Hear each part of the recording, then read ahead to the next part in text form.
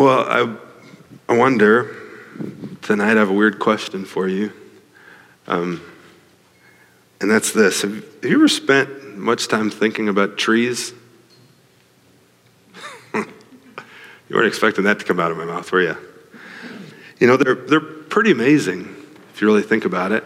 Pretty amazing organisms. They grow slow. They grow steady.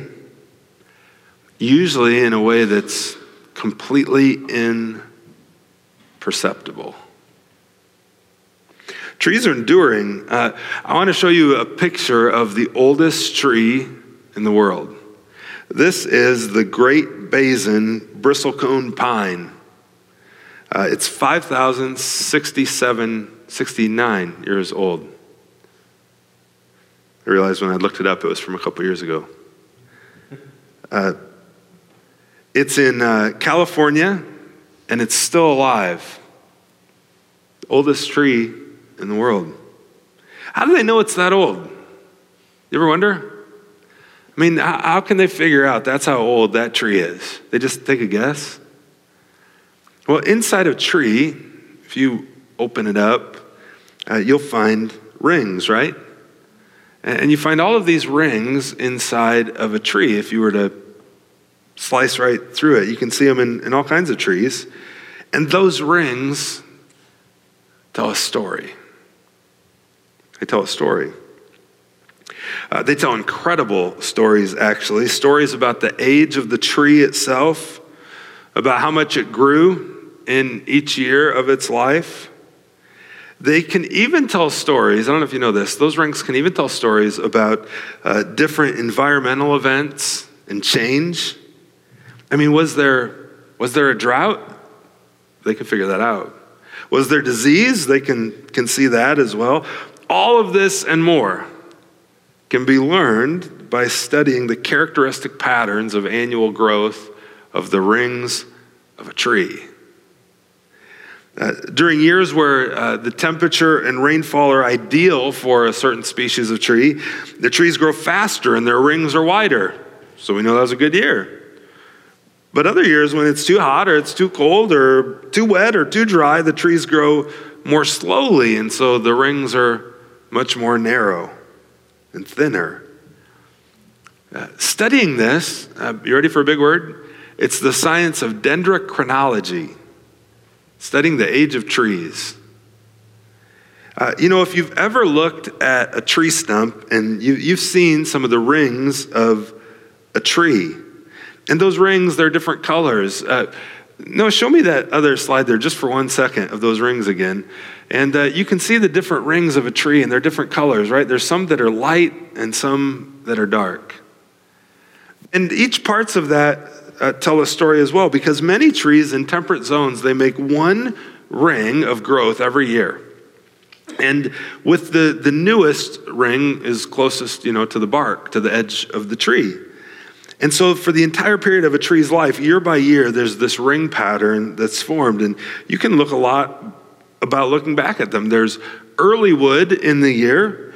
From the earlier in the year, during the highest growing season or the highest growing season of the year. And that wood is a little bit lighter in color. And then in the slower growing time of the year, it's a little bit darker and denser and more put together. And there's new growth or early growth and old growth of the wood of a tree. You can also see more about the history of a tree, though, looking at these cutaways and these rings. You see the history of a tree's growth, its shedding of branches and stresses. And you know those by studying the knots of a tree. Because some trees have these knots in them where there had been something else growing, another branch growing off, but for whatever reason, that branch is gone now. It's no longer there. The remaining living wood, and that grain keeps growing right around those knots where there was a branch that's now gone. And sometimes those were good losses that allowed the tree to keep growing and growing more and more in strength and in health. But in other times, those knots can be markers of incredible stress in the life of a tree. Maybe there was a large storm that destroyed part of it. Maybe damage was inflicted by a predator or a disease of some sort on the tree. Maybe a pruning of something that needed to go to ensure the tree would thrive and survive. There's a number of reasons for these knots in trees. Some are good, some are painful, some are hard. But the evidence the knot leaves is that life keeps going after the fact. And it keeps going and growing. Maybe you might think tonight of just your life as a tree. Do you know the Bible compares us to trees often? It talks about, the metaphor of a tree is used all over in Scripture. It represents individuals as people at times, and all of us corporately as God's people. It's used as an image to represent growth and transformation. Jeremiah 17 talks about the goal of being like a tree that's planted by a stream of water whose roots go deep down near the edge of the water, and that it's watered and can be fruitful and grow in season and out of season. Paul and Jesus both talk about our lives being bearing spiritual fruit like that of a tree. And God's people collectively, we're referred to as a living organism in Scripture, even as an olive tree with Jewish roots where Gentiles are grafted in. And spiritual transformation, too, is kind of like the growth of a tree, slow, sometimes imperceptible, steady, over the long haul. And what began as a small seed of faith, over time can become a powerful monument of faith as it's nurtured and grows and matures over time. And even Jesus died on a tree. He gave his life on a tree.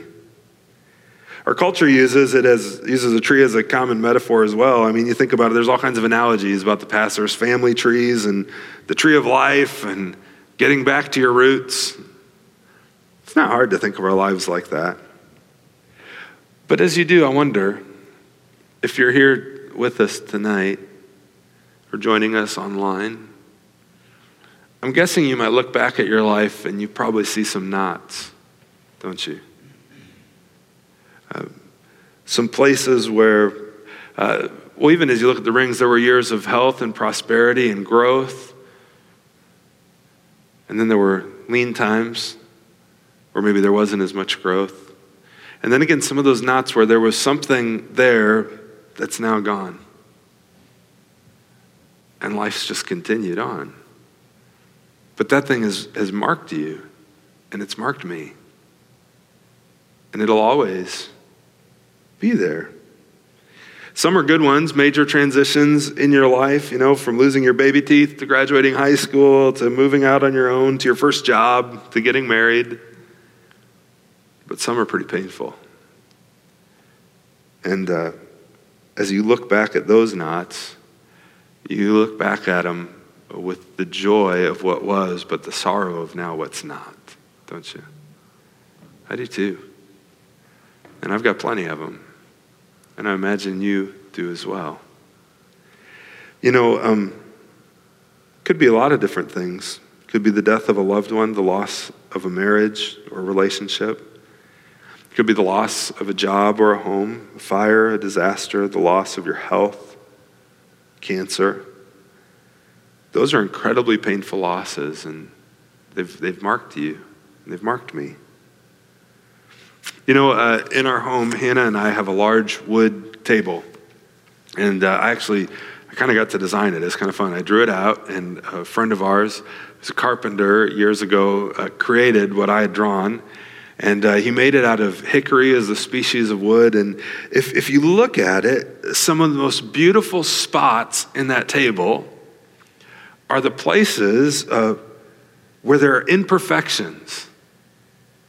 And there's knots that create these amazing patterns in the wood. It's pretty gorgeous as you stare at it.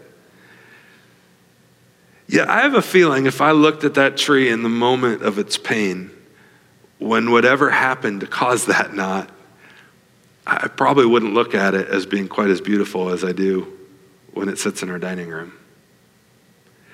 You know, that moment might have been a pretty ugly one in the life of that tree. Maybe a branch was sick and died. Maybe an animal chewed it off. Maybe it was a huge storm that almost destroyed the life of the whole tree and ripped it apart and injured it. But whatever it was, God saw it to be good that the tree kept growing. And now, looking back, he took whatever that event was, as hard as it may have been, and he used it, not ignoring it, it's still there. But he used it to create beauty. You know, friend, he'll do that in the same way with the knots in your own life and your own hurts and losses. And it could be that your loss is pretty recent and it's still pretty mangled, and you're looking at me going, what are you talking about, Josh? I don't see how that could ever happen. But life will continue. God's faithful. And if there's anything we have hope about with Jesus coming, is that he comes into our mess right where we are. He walks through it with us, and he helps us through. And he promises to take even the hardest, most painful things in our lives and not call them good, but eventually use them to create beauty in our lives and in the lives of others for his glory. Maybe your loss, though, is as well in the past, and you can even see that knot as it's been formed. And life has gone on, and things have grown up around it over the years, but it's still left a pretty visible mark on you. Well, tonight, we're just remembering those things. Pointing to it, recognizing it's there, whether it's really ugly and mangled still, or God has healed much of it over time, and there's beautiful growth around it.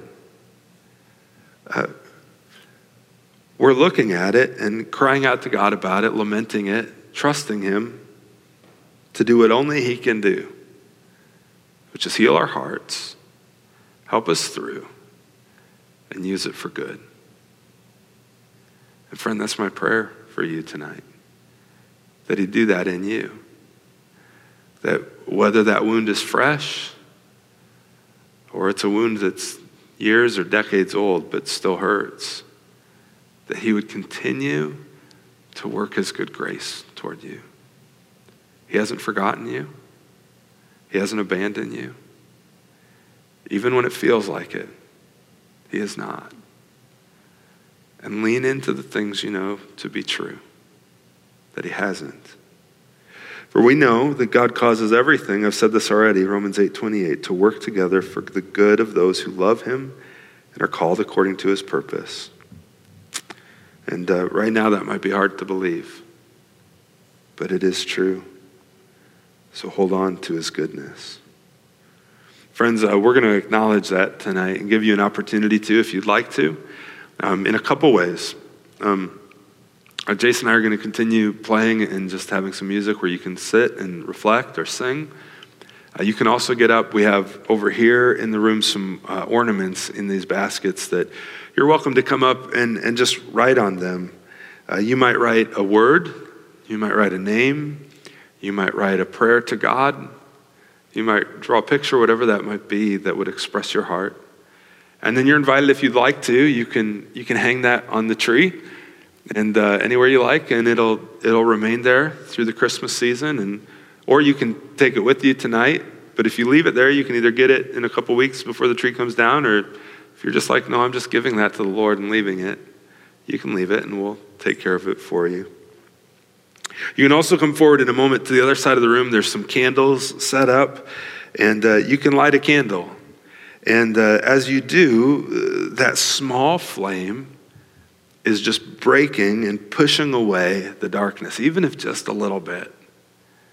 And by faith, asking God to do that in your own heart. For those of you who are joining us at home, I would encourage you to join us in this in some way, shape, or form. You could grab a piece of paper and write a note or draw an ornament or do whatever you want to do with that. And in the same way, you could fold it up and maybe stick it in your tree at home or stick it in your Bible somewhere meaningful, giving it to the Lord. You could also go find a candle or a small lamp or a light and dim the lights wherever you are and turn that one light on, asking Jesus to be light in your own darkness, to be the light of the world and your hope during this season. So, friends, we're going to do that now. Before we do, though, let me pray. And we're going to sing and give you an opportunity just to respond or even just to sit and reflect. However you feel comfortable doing that and recognizing those things before the Lord. Father, thank you for Jesus. Lord, the truth is we all have scars and things in our life that are painful, brokenness, hurts, longings, losses.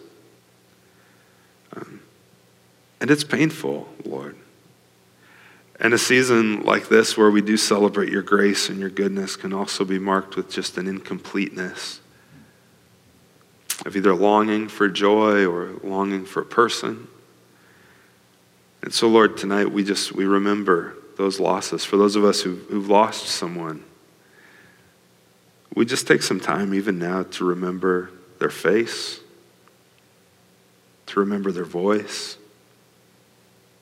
their laugh, their touch and embrace. And Lord, we thank you for those memories. And Father, for those of us, maybe the pain tonight is just a different loss of some sort, the loss of a job or of a marriage or of just the pain of depression and loneliness. Lord, we acknowledge that to you as well. Remembering, Jesus, that you were born, you put on flesh to ultimately die, and you experienced all of these same things.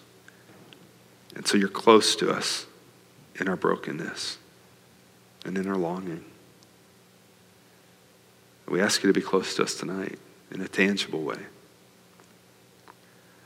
So, Father, we just in our prayers and even in our physical acts and our singing here in a moment, we bring these things to you and trust them to you. In Jesus' name, amen.